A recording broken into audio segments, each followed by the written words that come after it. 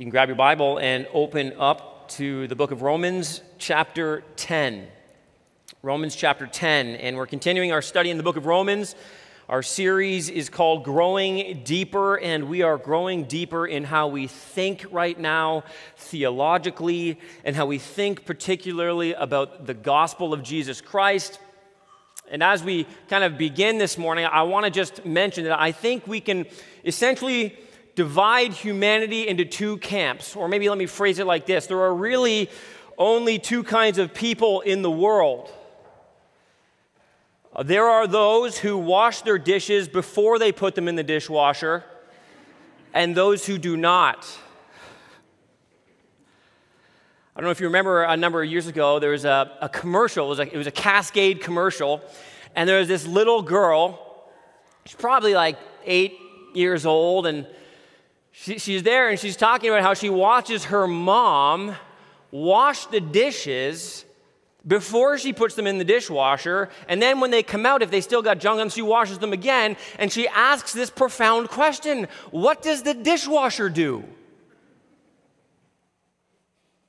Now, I have it on good authority that doing this, washing your dishes before you put them in, increases the life expectancy of the dishwasher, but I have also come to believe that it decreases the life expectancy of the individual who has subjected themselves to the needless stress of pre-washing the dishes.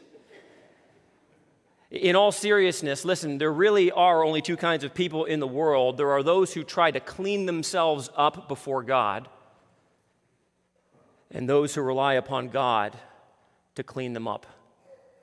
Those who try to establish their own righteousness before God through their own works, and those who trust in a righteousness that must be credited or given to them freely by God's grace.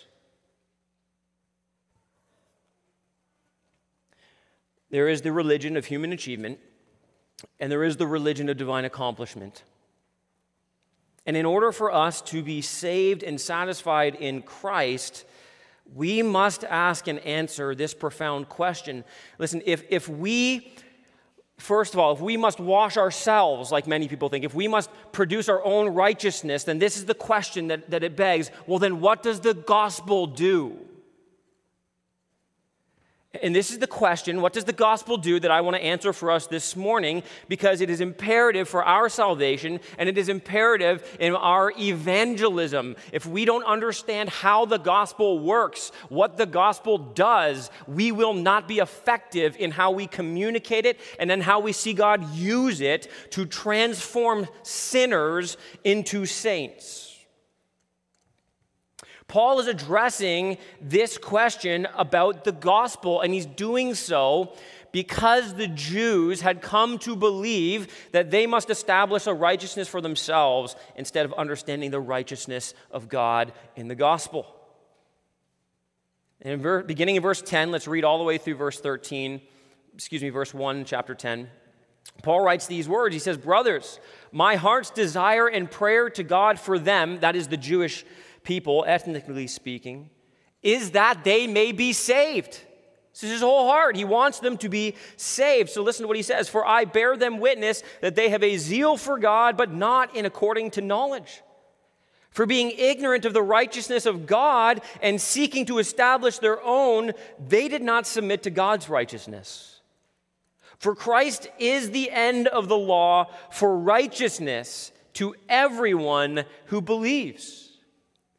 For Moses writes about the righteousness that is based on the law, that the person who does the commandments shall live by them.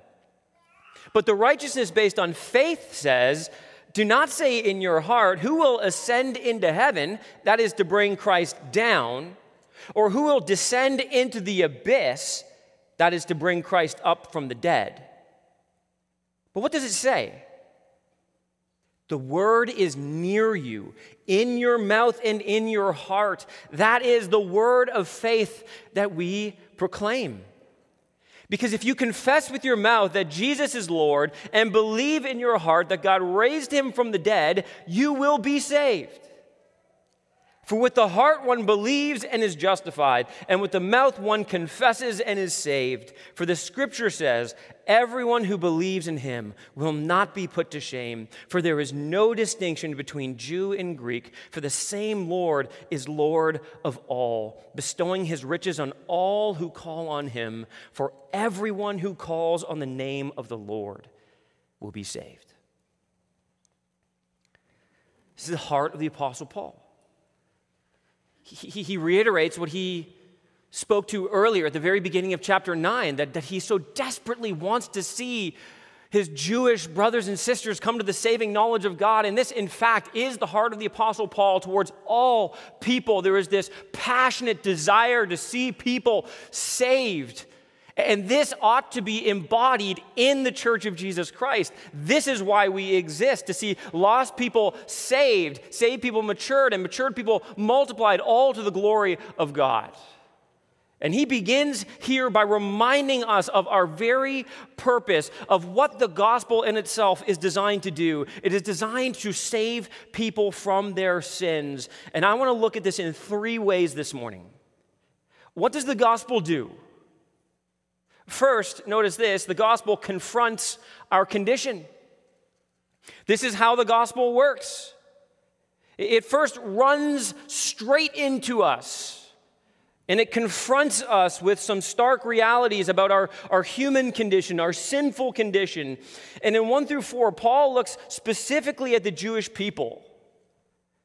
And he reminds us, in effect, of what he said all the way back at the beginning of chapter 9, that these were the people who were the most privileged of all. They had knowledge of God, they had the law of God, they had the promises of God, they had the covenants of God, and yet they are not saved by God en masse. They missed Christ. But it's so important to see how Jewish people are actually a lesson for all of us. We're looking in context specifically at the Jews, but you have to see the Jewish people as being a kind of paradigm. Much like Adam was a paradigm, we can look at Adam and we can see him and we can see much of ourselves. So too, the Jewish people serve as a kind of lesson book for us, for all of humanity. Let me tell you how and tell you why. First of all, remember that the Jews, they were brought into the promised land of God. They were liberated from bondage in Egypt. They're brought into this land that's flowing with milk and honey. And at their apex in the land, they lived without oppression from outside enemies. They had abundance and they were flourishing. I mean, just consider it for a moment. They were the people of God in the land of God with the presence of God. It was a snippet of what it means to be a part of the kingdom of God. And there they had the perfect political system. God ruled. He wrote their laws. He handed their laws to them. God himself dwelt in the midst of his people. So what does this teach us? It teaches us that humanity, listen, even when they have the perfect situation, is a total disaster. When you look at Israel, you see all of the privileges they had. You see how near they were to God. You see the revelation they had from God. What you see is that they are sinners as bad or worse as any other people that have ever lived. What went wrong? How did this happen? The simple answer that Paul is wanting us to identify this morning is this. Listen, self-righteousness. Self-righteousness was the problem. Self-righteousness, which in effect is actually idolatry. It is turning away from trusting God, believing God, and turning to what is actually no gods at all, which can provide you no righteousness, which leave you stranded in striving to establish your own righteousness. They took God's law, and instead of letting it expose their sin and showing them how sinful they are so that they could cry out for a Savior, as Paul says, letting it be a tutor that takes them by the hand and leads them to Christ, they took it and they set it up as a stool to stand on to declare and to show how awesome they were. Look how holy I am. Look how special I am. Look how obedient I am. They looked at the law and they said, I got this. No problem. In Luke chapter 18, Jesus, he talks about this kind of self-righteousness that really characterizes the Jewish people on whole. Remember that the Pharisee who walks down in the temple courts and he starts praying out loud, and he looks and he sees a tax collector and he starts praying out loud, I thank God that I'm not like this man. I'm so righteous. I'm so holy. I've been following the law of God. And then there's this tax collector. He's over there in the corner and he's beating his chest and he's declaring, woe is me, I am a sinner. And then Jesus, in telling this story, he says, which one of these two men went away justified? Righteous. It's the man who was beating his chest, who recognized his own sinfulness, who recognized his own unworthiness and his own inability to establish his own righteousness. In the same chapter 18 of Luke, Jesus has this confrontation with a rich young ruler. Remember that? And you remember the statement that he makes to Jesus? Good teacher, what must I do to inherit eternal life? And you remember Jesus' words to him? Just obey all the commands. What's his response? I have done all of these since my youth. Look, I have followed all the commands. And then Jesus puts his finger right on the heart of the issue. He tells him to go sell all of his possessions, give them away to the poor, come and follow me. And he shows him just in one single act that this man didn't worship God. He worshiped himself.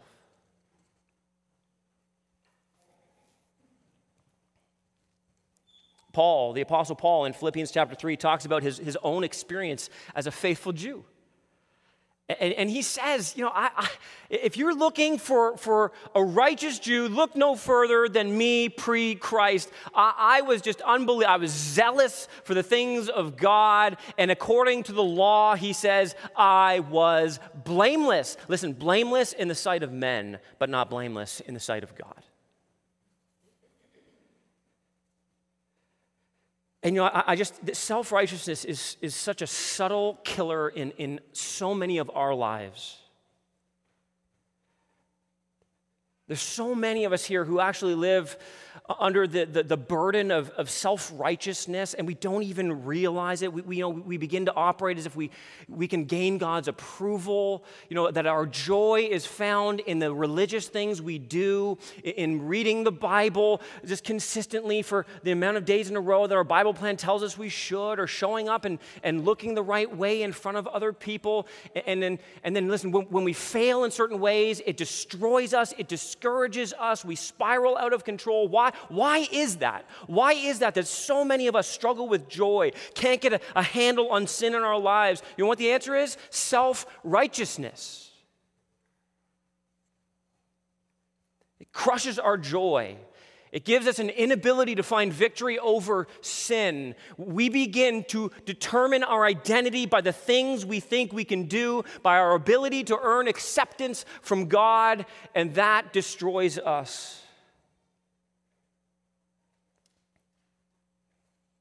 And the gospel confronts our condition, this self-righteousness. It confronts every single one of us. The Jews, their problem was self-righteousness, and that is how you miss out on salvation, by the way.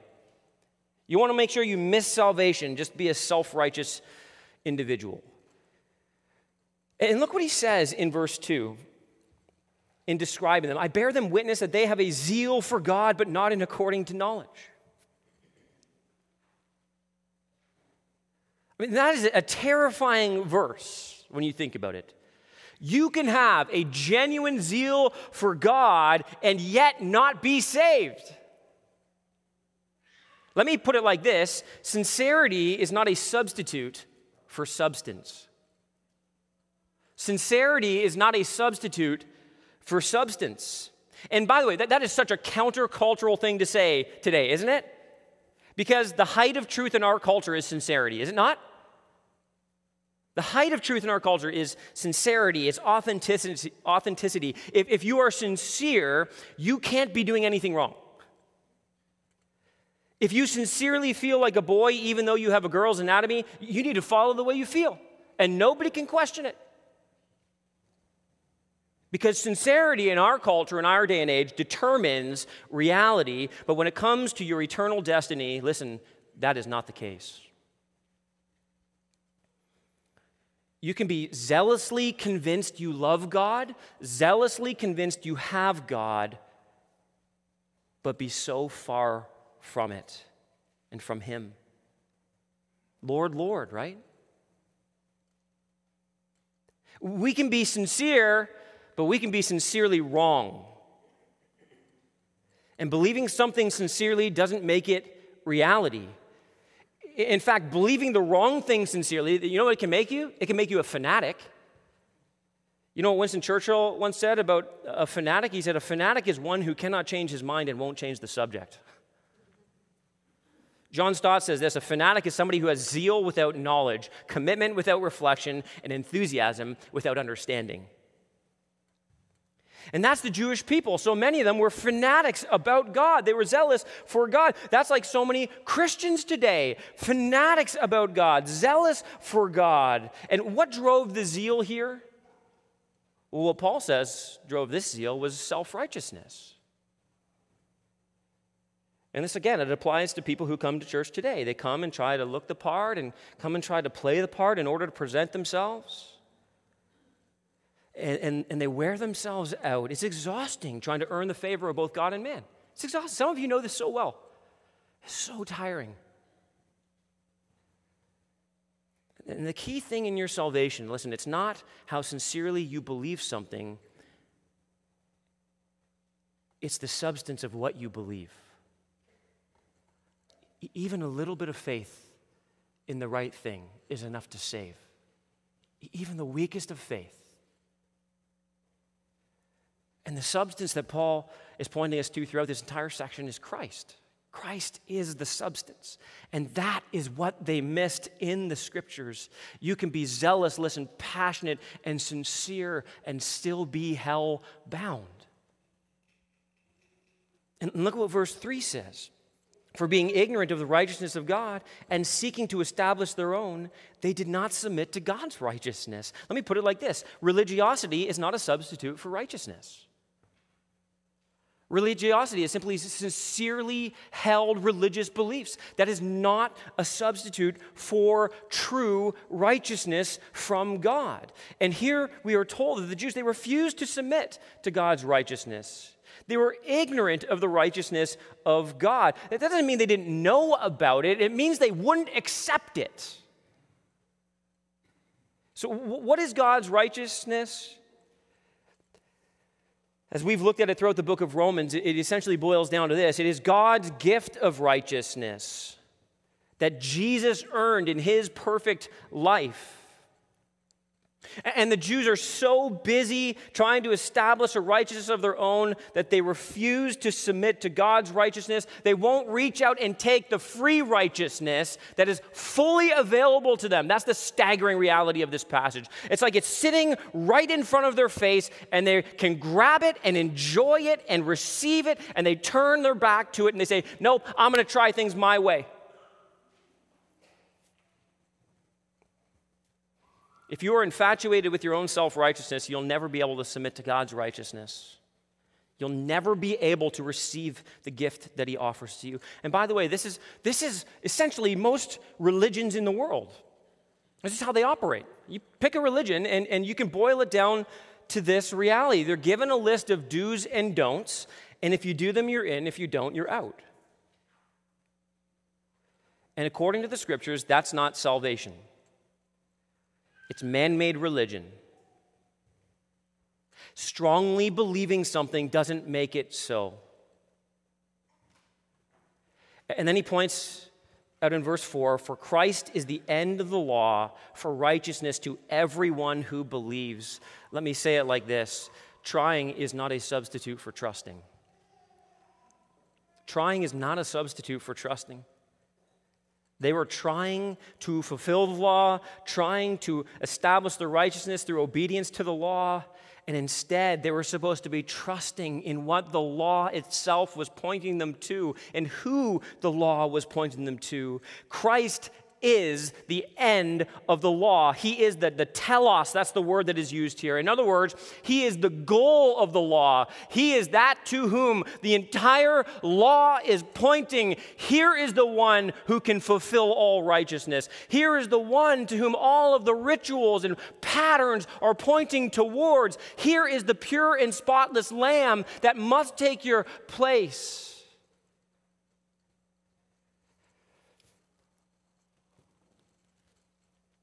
He is its goal and he is its fulfillment. But you see, in their self-righteousness, they stumble over Jesus as that rock of offense. They're so deeply offended. Why? The reason so many of us, of human beings, are offended when they're presented with this reality, the righteousness of God in Christ Jesus. It's because it means you have to declare that you are unrighteous.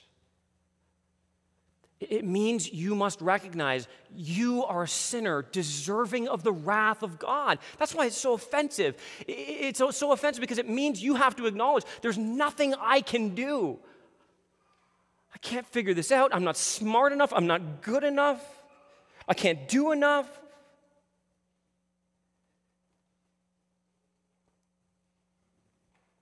And yet God holds out a righteousness that is outside of them and outside of us. And it's this that he expands upon in the rest of this section. He wants to show us not only that the gospel, listen, confronts our condition. He shows us, secondly, that the gospel corrects our confusion. And to prove that Christ is the end of the law, Paul now explains the contrast between a salvation through works and a salvation by faith. And to do that, he actually begins to quote from the Old Testament. As he does repeatedly, he wants to establish his thoughts and establish the truth by the sufficient and authoritative Word of God. So he goes to two different places. He goes first to Leviticus 18:5, and then he goes to Deuteronomy chapter 30, verses 12 through 14. Now, here's what's significant about this. He is using Moses in both of these cases, okay? And the reason he's doing so is because there's some confusion over this first passage in the Jewish mind. In Leviticus 18, where he speaks like this. It says, "For Moses writes," look at verse 5, "about the righteousness that is based on the law, that the person who does the commandments shall live by them." That's what Leviticus 18:5 says. If you do the commandments, you will live. And so many Jews had grabbed a hold of this, and they had come to believe that they, in fact, could do the works of the law and therefore live. And so what he then wants to do is show how Moses actually helps us understand how to properly interpret this first verse, what he actually meant by this verse. And he does that in Deuteronomy 30. Now, the problem was that they were confused about Moses' words in Leviticus 18, but I want to say this. They rightly understood that huge emphasis on the if you perfectly obey the law, you will be declared righteous. Okay? They rightly understood that this was part of what the law was teaching. If you can perfectly obey the law, if you can never sin at any point, you shall live. You will be righteous. I mean, didn't Jesus reaffirm this? Again, what must I do to inherit eternal life? It's simple. Obey the commandments. Love God, love your... You know what Jesus was saying? If you can do it perfectly, you can have eternal life. But what's his point even in that parable to the rich young ruler? You can't do it. It's not possible. He already said this in Romans 2:13 when he was addressing the Jewish people. He says, it's not the hearers of the law who are righteous before God, but the doers of the law who will be justified. He says, here you go, Jews, you have the law. Go ahead and do it. You don't got to get very far before you realize you can't. But you see, they didn't. That's the frightening thing here. They understood what he was saying, but they had come to believe they could actually do it. They didn't have a deficient doctrine of the law in one sense. They had a deficient doctrine of man, of sin, of salvation, and certainly of Christ. No man has perfectly kept the law save one, Jesus Christ. And keeping the law was never designed to be a means by which they or we can showcase our righteousness. Like some kind of paint-by-number picture to hang on the wall, hey, look what I did. I did it all right. Colored inside the lines. And yet this is so common today. So many of us still do this.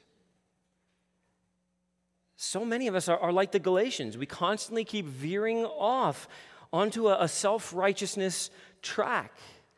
Those things that were good responses to the gospel, obedience, which is good and right, they become laws in our life that we think will get us the gospel, will earn us God's grace, will earn us our forgiveness, will assuage our guilty conscience. And we need to abandon that kind of self-righteous thinking. Those things we can't undo our sin. We can't make ourselves feel better just by doing the right things. You want to know what it is that makes you feel better, Christian, that gives you joy, Christian? It's in knowing that you are a wretched sinner and that God still loves you because of what he's done in and through his son, Jesus Christ. You don't have to live under the guilt of like, oh no, I sinned again. I got to make it up. You don't have to live like that. You're freed from that kind of bondage. You're freed from that kind of burden. Listen, if you sin, repent of your sin, grab hold of the grace of God, stand back up, and walk in the confidence of the righteousness of Jesus Christ. That's what the gospel calls us to. And Paul now, he quotes, in verse 6 and 7, he quotes Moses' farewell address in Deuteronomy 30, verses 11 through 14. And let me just read it to you just for some context. Here's what he says in Deuteronomy 30. He says this, for this commandment, he's talking about the law here. He's talking about the word of God that's been delivered to the people of God. He says, for this commandment that I command you today is not too hard for you, neither is it far off. It is not in heaven that you should say, who will ascend to heaven for us and bring it to us, that we may hear it and do it? Neither is it beyond the sea that you should say, who will go over the sea for us and bring it to us, that we may hear it and do it? But the word is very near you. It is in your mouth and in your heart, so that you can do it. This is what Paul grabs a hold of in order to show us the righteousness that comes, not by the works of the law, but by faith. And he shows us two characteristics about the gospel and righteousness that comes through faith that are so essential for us to grasp. The first one is this, that it is accessible because God provides it. It's accessible. This righteousness that comes through faith is accessible because it's God who is the one who provides it for us. I want you to think about this. In the original context, again, speaking of the law and speaking of obedience to it. By the way, obedience to the law was never to be removed from or dissected from the idea of faith. Okay? It always required faith in God to obey. In fact, obedience was the overflow of understanding the grace of God and of embracing the grace of God. God has saved me so that I can now obey out of love. And by the way, that's in the context of Deuteronomy chapter 30 itself. That they should love the Lord their God with all their heart, with all their mind, with all their soul. In other words, this was to be the expression of their faith. It wasn't the means by which they established their own salvation, even in the Old Testament. But the point is simple. You didn't have to go and get this law. And the law, just consider this for a moment, the law was God's gracious revelation of himself to his people. It was the way that God revealed his holy character. It was the way that God established confidence in his people. It was the way, that God had given for his people to relate to God, to be in and maintain a relationship with God. Even the sacrificial system was designed so that the people of God could continue to be in fellowship with God. It was never about perfection. It's built right into the law. When you sin, you sacrifice. And the whole point is this, that there was something there that was dealing with your sin, a substitute that made it possible for you to continue to exist in relationship with God. And you know what he's saying? None of you made this happen for yourself. You didn't devise the system. You didn't come up with the law. This was all handed to you. It was given to you. The law was given as grace. That's what Moses is saying here. You don't have to climb up to heaven to figure out how to have a relationship with me, God says. Or you don't have to crawl to the depths of the sea, to the abyss, to the place of the dead, in order to figure out how to be in a relationship with me. You don't have to do the impossible, is what he's saying. This is kind of a Hebrew idiom that says, like, you don't have to do what's impossible for you to do. God has done it all for you. Even though you didn't pursue me, God says, here you go. And that's the message of the gospel. We didn't seek God or pursue righteousness, and God simply said, here you go. Here's my son. And Paul adds in a little commentary here. Who will go get Christ from heaven? You see what I'm saying? Like, where's the provision for your righteousness? Where's the provision for your salvation? It's Jesus. Who's going to go to heaven and get Jesus? You can't. But guess what? Christ came down, the Word incarnate. Well, who will raise him up from the dead? Who's going to help figure out how to deal with the problem of sin and death? Who's going to make that happen? You can't. It was God's power that raised him up. You couldn't help Jesus come down and take on flesh and accomplish and fulfill all of the law, and you can't help Jesus conquer sin and death, and you can't raise him from the grave, but guess who did for you? God. And this is the exact opposite of religion today. Right? You've heard the analogy, right, of all religions are essentially, trying to get to the top of the mountain, trying to get up to God. There's something to that analogy. That's exactly right. Every other religion is exactly the same. They're all trying to get up to the top of the ladder, to the top of the mountain. They're climbing each rung with their own righteousness. The problem is they will never reach the top. They're not even getting off the ground. Can't do it. And what's so fundamentally different about Christianity is that God came down the mountain for us. Everything that is necessary has been accomplished by Jesus Christ. And as a result, is accessible. He's provided it. Secondly, it's understandable because he's communicated it.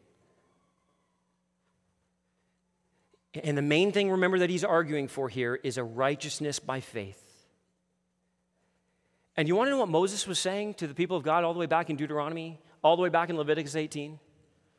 The message that I have been proclaiming is not that you can actually be made righteous through the law, but that you can only be made righteous by faith. It's near you, he says. Oh, it's within your grasp. Do you see how he says that there? The word is near. It's in your mouth and in your heart. It's so close. It's so close to you. No one can say, well, nobody really knows how to get to God. Yes, we do. No one can plead ignorance. The revelation has been made clear in Jesus Christ, and listen, our hearts need to break, and we need to pray like the Apostle Paul for the salvation of many, because salvation is so near to so many people who have heard this word proclaimed, the word of faith. Some of you sitting here today, you have heard the word of faith proclaimed so many times to you, so many times. It is so near to you. It's like it's in your mouth, it's in your heart, it's right there. You know it, you get it, and yet you still haven't grabbed a hold of it and embraced the righteousness of God that is by grace through faith. Which is why, lastly, the gospel commands our conversion. Commands our conversion. It's so near your mouth and your heart. And you notice how he picks up on this language in verses 9 through 13? Because if you confess with your mouth that Jesus is Lord and believe in your heart that God raised him from the dead, you will be saved. For with the heart one believes and is justified, and with the mouth one confesses and is saved. For the scripture says, everyone who believes in him will not be put to shame. For there is no distinction between Jew and Greek, for the same Lord is Lord of all, bestowing his riches on all who call on him. For everyone who calls on the name of the Lord will be saved. And I just want you to know, this struck me in a fresh way again this morning as I was reviewing this and I was praying over this and I was praying for your hearts and for my heart and for any of you here who aren't saved. I just want you to notice the beautiful simplicity of the gospel here. I mean, how simple it is to be saved. It's remarkable. It doesn't make you jump through a whole bunch of, think about all the other religions in the world, all the hoops you have to jump through, all the things you got to do. I mean, why did Jesus say to people, come to me, all who are weary and heavy laden, because of all of the work of jumping through the hoops to try to make yourself righteous before God? And God simply says, look how simple it is. The word of faith is so near to you, and you can have it. You can find rest for your soul.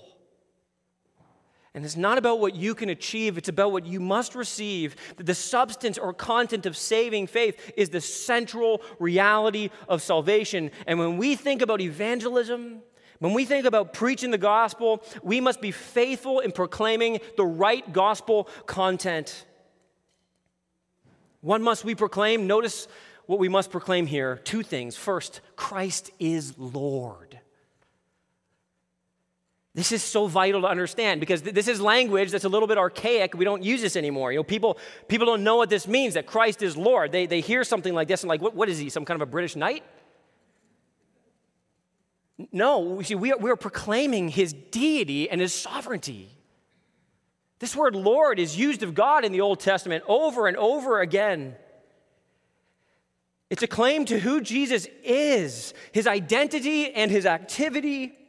So when we say Jesus is Lord, you want to know what we're saying? We're saying, Jesus, you are the God of the universe, and you are the one who rules and reigns supreme. You are the God over heaven and earth.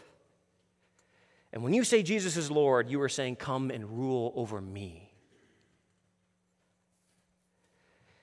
You can't listen, there's some people who believe that you can just claim Jesus as your Savior as if you can just kind of pray the sinner's prayer, put your hand up during a service. I prayed the words. Listen, this isn't a formula to be regurgitated. This is a faith to be embraced. And I need to say this so clearly because some of you are maybe somewhat confused on this. You cannot have Jesus as your Savior if you will not have him as your Lord. You can't. The two things go hand in hand.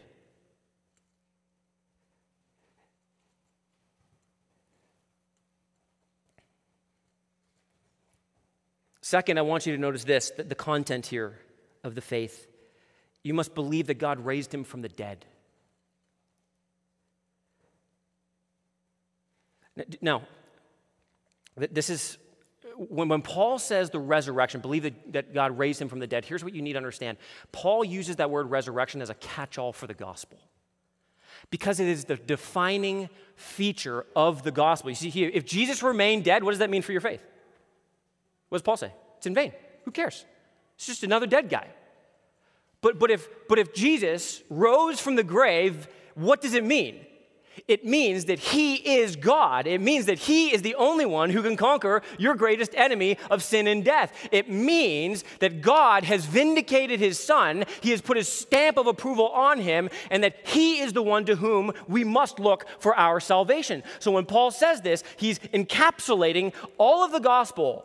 The righteous life of Jesus, the death of Jesus, the resurrection of Jesus, the exaltation of Jesus, it's all right there. You have to believe Jesus did what the Bible says he did for you, that he accomplished your salvation. He took your place.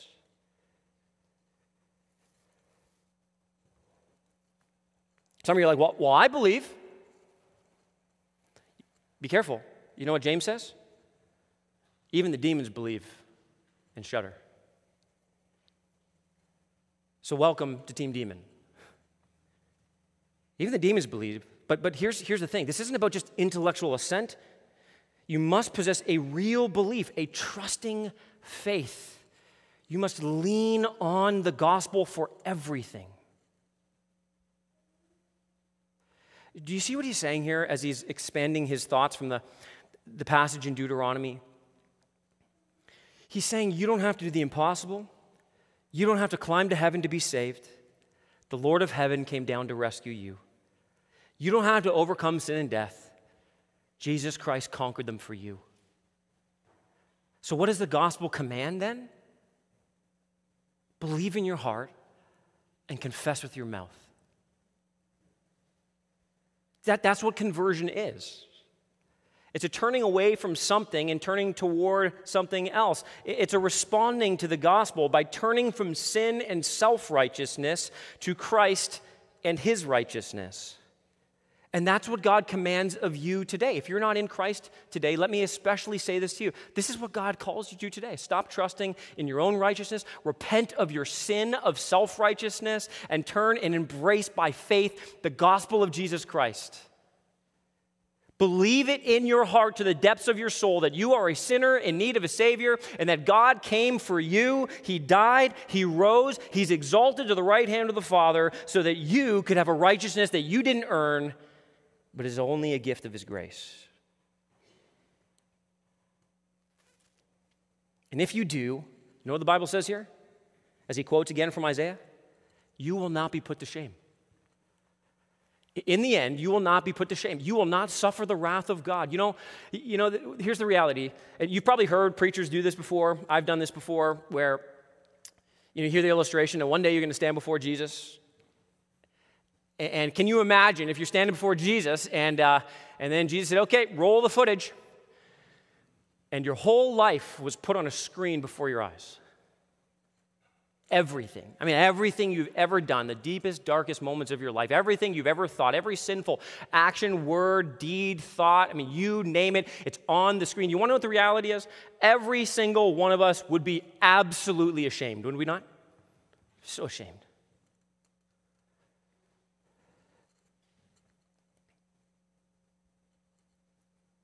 But the good news of the gospel is this.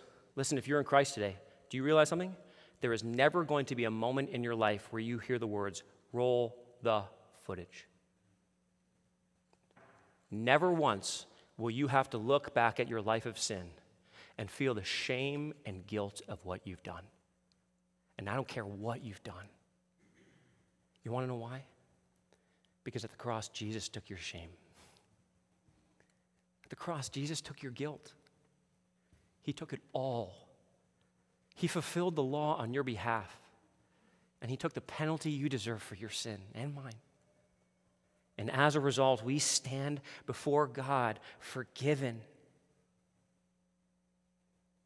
You say, who can be saved? Who is it? Did you catch this? I mean, it just rings in our ears. Everyone who calls on the name of the Lord. Every person who looks to Jesus, not one person will be turned away. It doesn't matter if you're a Jew or you're a Gentile. It doesn't matter if you're a slave or free. It doesn't matter if you're a man or a woman. Every single person who calls upon the name of the Lord will be saved. Hallelujah. So stop trying to wash yourself up and present your own righteousness to God, and instead let the gospel do its work in you. Receive the righteousness of Jesus Christ. Live in the grace of God. And now walk in obedience to Him, clothed in His righteousness. We will not be put to shame, church. And one of the sweetest gifts of God's grace is that when you are saved, you are not saved onto an island, you're saved into the church.